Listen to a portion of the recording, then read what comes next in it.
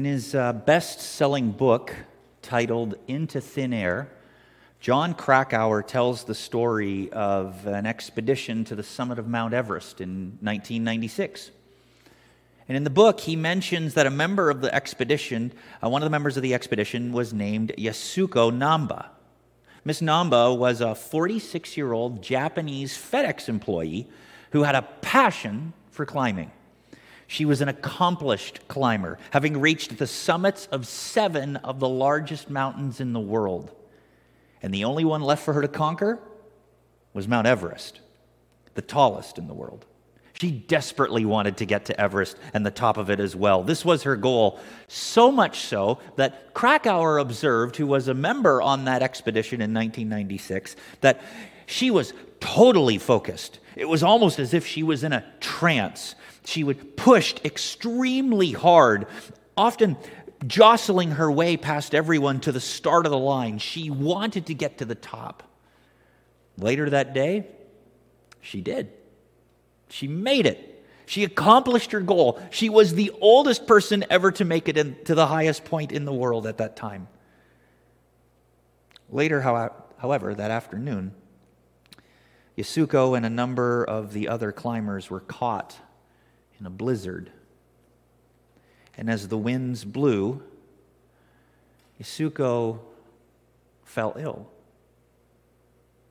and became unresponsive to treatment. She succumbed to the cold and the exhaustion of her climb and froze to death. She got to the top and then passed away, agonizingly close to that top. And as Krakauer observes, I think that he thinks that may give insight to her mistake. According to Krakauer, her fatal flaw was that she adopted the wrong goal. Yasuko's goal had been to get to the top of the mountain. What she wanted the most for her to do was to stand at the top of the world, and all of her country cheered her on while she did. But Krakauer said that was the wrong goal. And it's a frequent and often fatal mistake that many climbers make, he observed. Because the goal of climbing is never to get to the top of a summit. Successful climbers know that the goal is not to get to the top, it is to get back down to the bottom. It's not a one-way trip. It is a round trip that is the goal. If you're just joining us, we're in the middle of a series looking at a church in the city of Philippi in the first century that was undergoing enormous pressure from persecution. And yet the church planter and apostle Paul, as he was writing them from house arrest in prison, was so proud of them for the way that they were thriving under those difficult circumstances. And if they can thrive under persecution just for being Christians, then they've got some things to teach us about how we can thrive in the difficult and stressful situations that we are facing. And that church has something to teach our church in the difficult and stressful situation that it's in and is about to be in. Last week, we started off a new section of the letter talking about how we needed to put the interests of others ahead of our own. And we noted that, well, that's actually easier said than done. So how do we begin to put that into practice? And Paul instructs those believers, and I think God instructs us, that there is a level of sacrifice that we are called to that no one else can do except a Christ follower. And that is to give to others what they need, even if we need it too. Whew. That was hard to say last week, let alone this week. That's the level of sacrifice that he calls us to. But Paul goes on and says, but I want to caution you in that thinking, because that is not the ultimate goal. The ultimate goal is not just to get a rush from being on that pinnacle or mountaintop of, hey, I know I needed this, but I gave it away and it helped them, and what a rush I feel. I mean, there is more. We still need to get back down the mountain. And I think we know this intrinsically, especially if you tried to apply that this week, to give to others what they need, even if you need it too. You may have run into an intellectual roadblock. I know I did. And that was, so who determines what they need? Who determines what people need? I mean, what someone says they need may not be something that's actually good for them at all. And we know that because sometimes we don't know what we need, and sometimes we want things that aren't good for us at all, but we still want them, right? That's why we go to doctors. Sometimes we don't have the insight to know how is it that we can be healthy. How is it that we can get rid of the sickness or the ailment or the concern that we have? How do we deal with this? And they have some expertise that can tell us how to do that. And we know that other people often think they know what they need and then tell us that's what they need, and we know that they actually need something different. So how do you give them what they need even though that's not something that they say they need? Does that make sense? Let me put it to you this way. Have you ever had children? Do you know people with children? Have you ever tried to feed them vegetables at dinner time? Have they ever said that they don't want those vegetables? Absolutely. I mean, other people's kids have done that, not your kids. Other people's kids have probably said that. And they will say things like, I don't want that. I want the chocolate cake for dessert. That's the thing I want. That's the thing I want to enjoy. Don't give me these vegetables. I want the cake. And then the bargaining starts. Well, if you eat half of your vegetables, you can have a little bit of cake. Well, what if I ate a quarter of the vegetables? Could I have 3/4 of cake? If they're older children, they may start to tell you how healthy cake is. You know, there's milk and there's eggs and there's butter, and all of those things are good for you. They just happen to be mixed together with about 3 pounds of sugar, but let's ignore that part. That's just a delivery mechanism. You're still getting those healthy things, so let's eat the whole cake for the main course and then have the vegetables later if we're still hungry, right? That's what kids do. But we know that there are different things that they need that they may not like, and they decide that they don't need them. And I'll admit there are times that there's things that I need that I don't like, so I just try to work around them as much as I can. And when you combine that with the fact that sometimes we don't even know what we need at all, how on earth can we know what someone else needs? We need an expert. We need a physician. We need a great physician to tell us what we need. And thankfully, we have one. Just like a parent who knows when it's time to eat the vegetables that maybe we don't like, we have a heavenly Father who knows what we need to eat and what we need the most. And we can use that as a way to know what other people need the most as well. And if you've got a Bible with you, I'd encourage you to turn with me to Philippians chapter 3. Because it's there at the beginning of chapter 3 that we start to see what Paul says this church needs. If I'm going to help you, if I'm going to protect you, if I'm going to keep you thriving, if I can encourage you, then here's some things that you need to have that they may not have known. Because I do know that when you help people, when you serve them, when you sacrificially serve them, that's a rush to know that someone is so thankful and you've helped them. But that's only the pinnacle of the mountain. And Paul knew that the Philippian church needed to come back down. And God knows that we need to do the same. As this church thrives, by giving others what they need, even when they need it themselves, we still have to come down the mountain as well. And there's two things that we need to know that will protect us so that we get down from the mountain. How do we protect this church? How do we protect one another? How do we encourage other Christians? First of all, Paul says, let's remind each other not to fall away into the trap of legalism. Let me show you. It says here in the first verse of chapter 3 of Philippians, "Further, my brothers and sisters, rejoice in the Lord. It is no trouble for me to write the same things to you again." So this is something that he's already told them. He's just reminding them. You got to keep this the main thing. You got to keep the main thing, as they say. "It is no trouble for me to write the same things to you again, and it is a safeguard for you." This is going to protect you. This is going to help you get down from the mountain, the pinnacle of giving others what they need even when you need it. Watch out for those dogs, those evildoers, those mutilators of the flesh.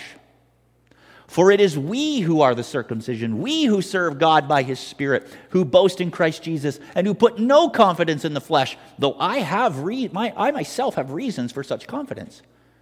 If anyone else thinks they have reasons to put confidence in the flesh, I have more. Circumcised on the 8th day, of the people of Israel, of the tribe of Benjamin, a Hebrew of Hebrews, in regards to the law, a Pharisee, as for zeal, persecuting the church, and as for righteousness based on the law, faultless. But whatever were gains to me, I now consider loss for the sake of Christ. What is more, I consider everything a loss because of the surpassing worth of knowing Christ Jesus my Lord, for whose sake I have lost all things. I consider them garbage, that I may gain Christ and be found in Him, not having a righteousness of my own that comes from the law, but that which is through faith in Christ, the righteousness that comes from God on the basis of faith." Philippians 3, 1 through 9. I made a typo there. Paul is warning the congregation about a group of people that he's not too fond of, some enemies that he's kind of cautioning people to be careful about. Mutilators of the flesh, he calls them. They're a group of people called Judaizers that if you know your Bible, if you know your New Testament, you kind of know the story of how they followed Paul along and went into churches after he left them and told them this, that Jesus is a great start. Jesus will get you to the starting line, but He won't get you to the finish line. No. You have to consider everything that the people of God before Jesus practiced. That'll make you even more spiritual. That'll even make you better. You had to follow the food laws that the Jews practiced. And most specifically, if you really wanted to know you were saved, you had to be circumcised. That would clearly be an indication that who's in, who's out. I don't think circumcision is a huge, big problem in our society today. I don't think we hear of a lot of a group of Jewish people coming into Christian churches when their leaders transition on to other churches and they come in and say, "By the way, Jesus is the good starting point, but let's get you the rest of the way. So let's start practicing all of the Jewish food laws and all of the Old Testament laws because God gave those too and you should follow them. And you need to be circumcised as well. So let's get all the men to line up and let's have some spontaneous surgeries." I don't think that's a danger today, right? Say amen. Men, say amen again. Right? I mean, that's just not going to happen. But here's my question. Does legalism happen today in the church? Are there groups of people who say that Jesus is the starting point, but if you're going to really be a Christian, you've got to do certain things? Do you think that's true? Do you think that happens today? I can tell you it does. I can tell you it changes from era to era and maybe decade to decade. But here's just a couple of examples that I've come up against in my lifetime. In the last 10 years, I can't tell you how many times I've heard people say, if you vote for whoever, then you can't be a Christian. And I heard it from people on the right, and I heard it from people on the left. I heard, how can they wear that? How can you wear something like that? A Christian wouldn't wear that. And if you've been a Christian for a long time, maybe you remember some of the days when music was an issue. Certain kinds of music that people didn't listen to. And if you were part of the Christian camping crowd way back when, you don't even have to go back too far. You may remember a time that there was no swimming at the beach on Sunday because it's the Lord's Day.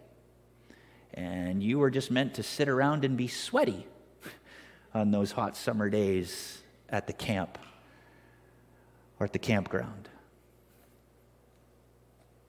I see some of those still today. I don't see other ones. I think one of the strangest forms of legalism that I ever heard was sort of a passive-aggressive statement when I was first entering Bible college a number of years ago, where a leader in our denomination stated publicly in our church that he was proud of the Bible school students from his denomination who on the entrance exams, you had to do entrance exams to get into seminary at that time, and I still don't know how I got in, but I filled one out or they just stopped requiring them or something, but at that time you had to fill out an exam to show how much Bible you knew.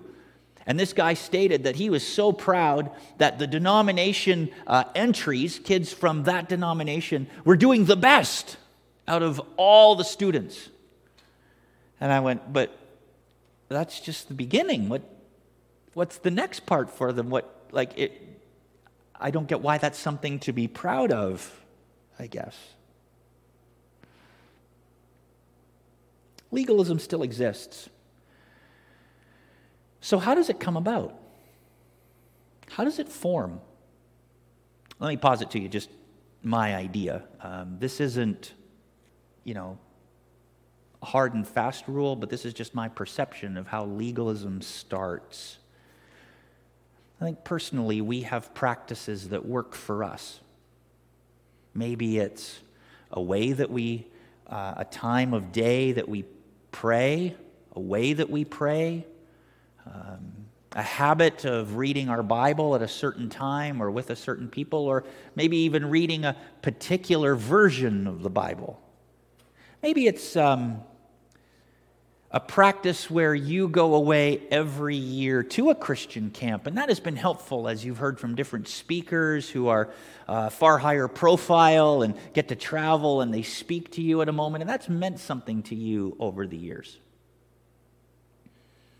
I think what happens is that those things that we do that benefit us, that help us in our spiritual growth and development and being Christians, are those things that we make into habits that we rely on too heavily.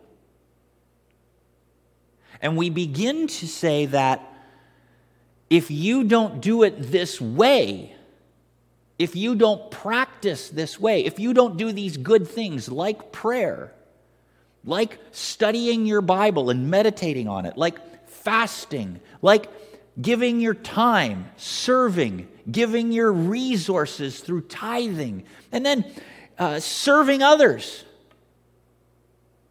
If you don't do it like I do, or in the frequency that I do it, then you're not as advanced as me.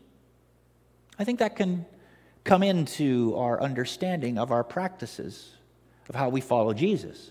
And what happens is, not only do we project those on other people and begin to evaluate how they're doing in their spiritual lives by how we practice those things, I think sometimes we start to feel guilty when we don't practice those things. Where we say, I'm going to commit, I'm going to read the Bible every morning, I'm going to get up a half an hour early before I have to, and I'm going to read the Bible and pray. And you do that for a little bit, and it's really good, and then it's not so good. Maybe you start sleeping in more. Maybe you start falling asleep while you're praying because it's early in the morning and it's hard.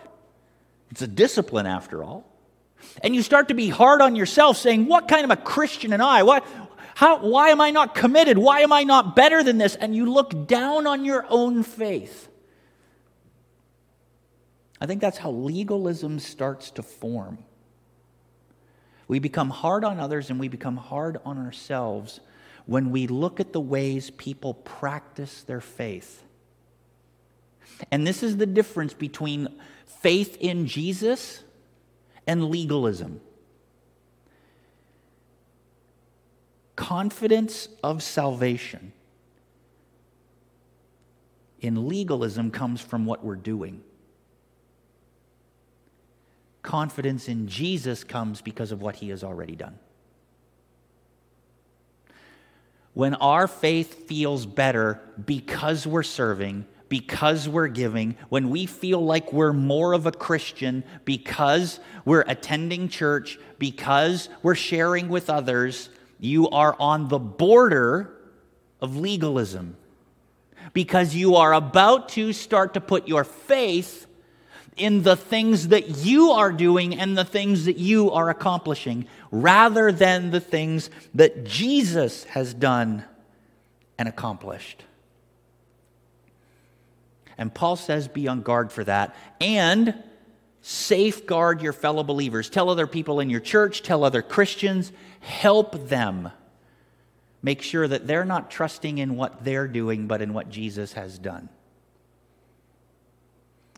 I'll give you an example of how this works actually in an entirely different way. There's been a few times in ministry over my life that I've had some married couples come to me and say, hey, we're experiencing challenges in our marriage. Can you help us? And sometimes the other spouse, when they get told that the pastor now knows, they're not really a willing participant in coming together, and they want to maybe start to point fingers and say, well, this is what she does or this is what he does. In those moments, one of the things that I love to do, and I think is enormously helpful, is to say, okay, I know you're kind of experiencing some challenges right now. Were those challenges always there in your life? And they'll say, no, it's just kind of recent, or it's been a few years and we just don't know how to handle it. It keeps coming back up. And my answer is, what was life like before? Well, what do you mean before? Well, tell me why you got married in the first place. Tell me what you saw in your girlfriend. Tell me what you saw in your boyfriend that decided, I'm going to propose to them, or I'm going to say yes to them. And there'll be this moment, if everything goes well in the counseling moment, if this works, what'll happen is they'll start to think back to why they said yes. And of course, if they're really honest, it's because I'm really attracted to them. I mean, should have seen them back then, or they still look like that. And I loved this about him, the way he made me laugh. I loved this about her. She was always there, caring and providing. When I was hurting, she was always the one who was able to talk me through what I was hurting about. Okay, so here's your exercise, I would tell them. I want you to go home, and on your own, I want you to write down all the things that made you propose or made you say yes. And the next time we come back together, you'll share those with each other in the room. I love that exercise. Because what it does is it asks them to think about why they said yes in the first place. And I think that's what Paul wants us to do here. I think that's what Paul says when he says you're comparing Christian activity to Christ. Think back to why you came to Christ in the first place. Why did you come to Christ? Because of what He has done. Because of how much He loves you, because his sacrifice, no matter how difficult your life was, because of his promise for eternal salvation and for a chance to spend eternity in heaven with him, you thought, that is amazing that someone would do that for me. I want that. And then I would say, so compare that to how good you feel about all the practices that you're doing and that you're putting your faith in now. Which is better? And it re-sparks this, wow, it really is Jesus that I want. So Paul says, guard against legalism. Now, I know what you're thinking. So what about Christian morality? What about Christian ethics? What about Christian behavior? Are you saying that that doesn't matter? Of course not. I'm saying that it does matter. But it's interesting when we refocus and think back to why we said yes to Jesus in the first place, it changes our motivations of why we do Christian behavior, why we have Christian ethics, why we practice spiritual disciplines in the first place. I mean, take a look what Paul says in Ephesians 2:10 to an entirely different church. He said, we are God's handiwork, created in Christ Jesus to do good works. We're not doing the good works to get to Christ Jesus. It's the other way around. And God has prepared those things in advance for us to do. We do those things, all of those practices, because of Jesus, because of what he says. So I think we need to, oftentimes when we get stuck with feeling, why aren't people doing things the way that I'm doing? Or why aren't people voting the way that I'm voting? Or why aren't people agreeing with me on such critical issues? Why do they have these different opinions? I think it's important to get back to the main thing by thinking about Jesus, not about others, and refocus on why we said yes in the first place. And I think that allows us to be a little bit more gracious to others and gracious to ourselves when we fail to measure up to the things that Jesus wants us to do. So we help each other. We help each other do this. We do this for ourselves. And leaders, I think we help this church do that as well, to not fall into legalism and legalistic behavior. And I think that starts to flow into something else. Just like every good football team has a great defense, they also have a great offense. They're moving the ball in a particular direction. And I think the way that we go on the offensive in the right direction that protects this church, that protects other Christians and protects ourselves so that we get back down from the mountain, is by remembering that faith is not just an insurance policy for when we die. Faith is an invitation to enter into the most soul-satisfying relationship that we could ever have in our lifetime. Let me show you. Just to recap what we've already said a little bit, back to verse 8 of Philippians 3. What is more? Go back. Go back to the other slides. No, the other slides. The new ones. What is more? I consider everything a loss because of the surpassing worth of knowing Christ Jesus my Lord, for whose sake I have lost all things. I consider them garbage, that I may gain Christ and be found in him, not having a righteousness of my own that comes from the law, but that which is through faith in Christ, the righteousness that comes from God on the basis of faith. I want to know Christ. Yes, to know the power of his resurrection and participation in his sufferings. Becoming like him in his death. And so somehow attaining to the resurrection from the dead. I think we help protect each other and protect our church, keeping the main thing by making sure that we don't fall into legalism. That's the defense. But the offense is that the appropriate response to salvation is a passionate, intimate relationship with Jesus himself. Paul says some interesting things here that might actually be a little confusing. Wait, you want to know Jesus in his death? That seems like you're intentionally trying to be a martyr. That means that's kind of weird. And he's saying he wants to know Jesus in his sufferings so that somehow he might attain to the resurrection. It seems all confusing. But that's because Paul is letting people peek into the deepest relationship that he has with anyone.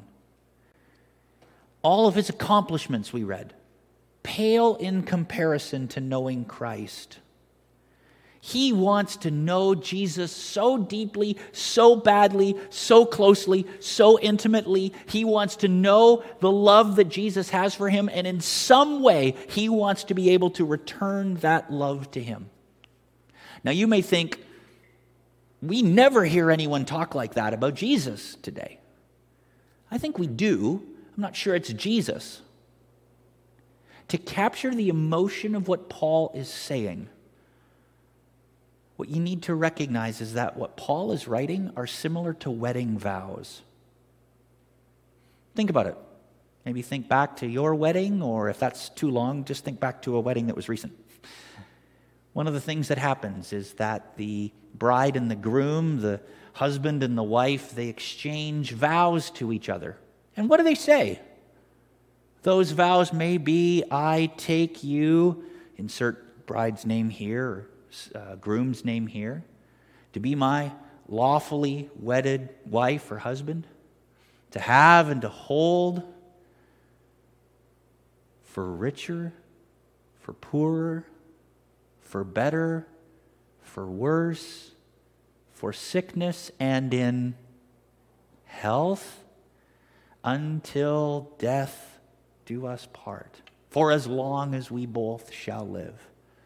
In other words, a man and a woman come together in front of the minister, in front of God, in front of family and friends and witnesses, and declare their deep love for each other that no situation and no circumstance will ever separate them from, and they are willing to prove that and know that and want to experience that with them no matter what comes. Of course, no one's thinking, please let us both get sick so we can know how much we really love each other. But isn't it interesting that some of the deepest ways love is expressed and experienced is when someone gives so much to us when we can give nothing in return?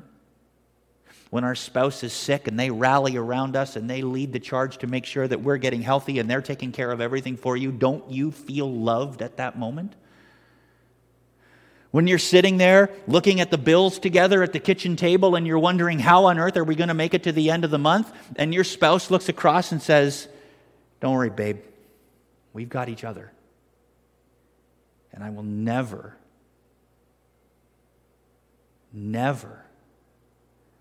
walk away from you because of this. We've got this because we're together. Don't you love that? Don't you love that when you're wondering where the next job's going to come and your spouse comes along and says, hey, don't worry. God's got a great job for you and we're going to get through this together. And you struggle and you scrimp and you save and sometimes you argue just to see how it's going to work, but you fight through those things. Aren't those the times that you know that person loves you? Paul is writing wedding vows because he's seen Jesus go through hell for him. That's amazing. And if you wonder, and have ever wondered because of the circumstances you're in, does God really love me? And I just want you to remember this verse.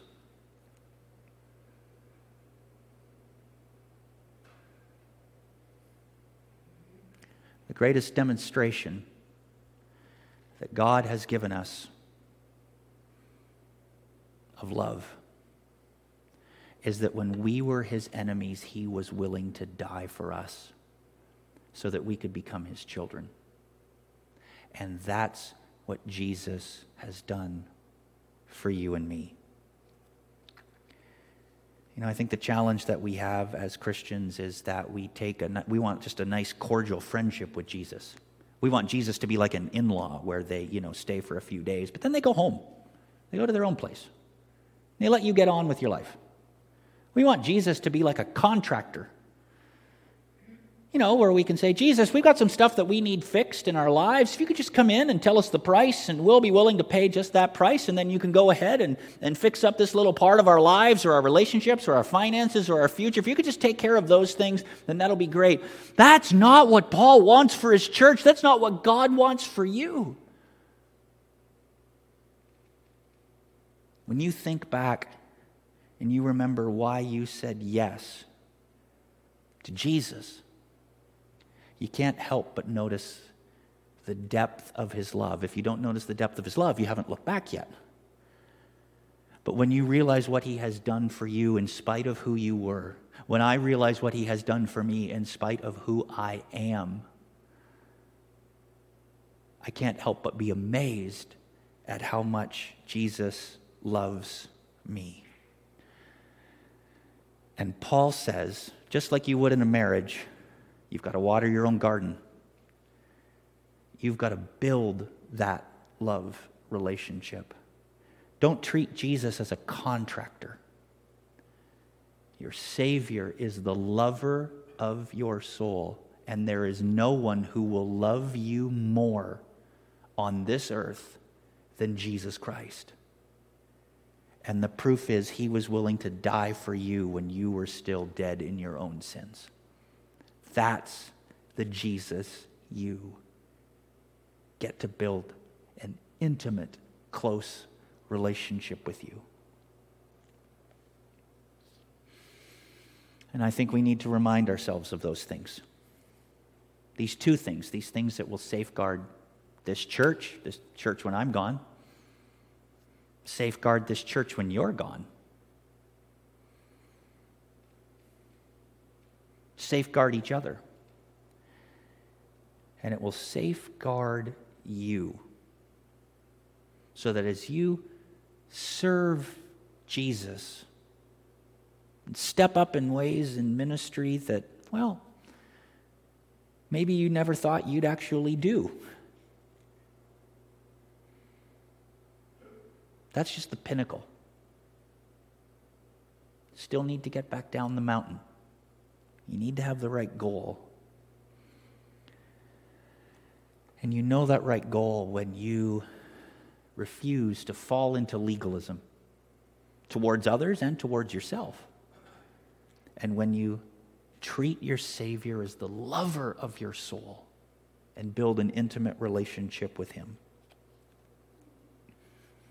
That's the joy that we have that helped them to thrive and can help you to thrive and this church to thrive. Because you know for certain what waits for you at the end. Not because you scored enough points to get into the game, but because your salvation has been purchased by the blood of Jesus Christ. You can be confident in what he has done, not what you're doing. And you can know for certain by going beyond that transaction to the personal. We are the bride of Christ. Love him as such. Nurture a deep emotional love for him. And just like marriage, when you deepen your love for your spouse now, it will be an anchor when the storms of life come. Salvation, that's just the beginning. Let's pray. With every eye closed, I want to give those who are not certain, who are not certain that they've surrendered their life to Jesus Christ and know that love, who are not certain that they are building that love relationship with Him to do just that, to pray a prayer of salvation and put their faith in Him. I want to give you a chance to do that. So if that's you, if you're ready, if this is the time when you say, I want that. I now know how much Jesus loves me. I want that forgiveness. I want that eternal salvation. Then you can pray this prayer with me. Lord Jesus, I'm a sinner. And yet you loved me so much that you died in my place. I believe that Jesus, in his death, paid the penalty for my sins. And I believed, God, that you raised him to life. I put my faith in him, in his death, in his resurrection. And I ask for your help to build an intimate relationship with him and follow him forever as my Savior and Lord.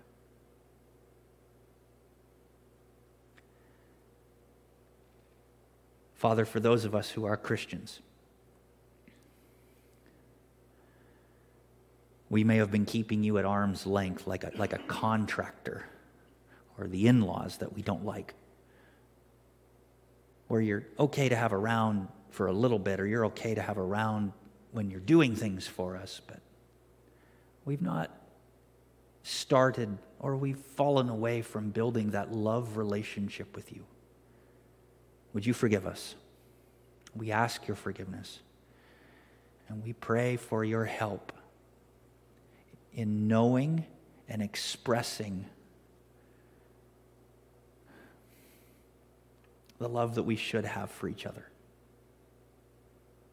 Lord, we know that you love us. Help us to love you, to reflect that same love back to you. Even as you are the lover of our souls, may we love your soul above all else as well. We pray for your help to do that, Father, in Jesus' name. Amen.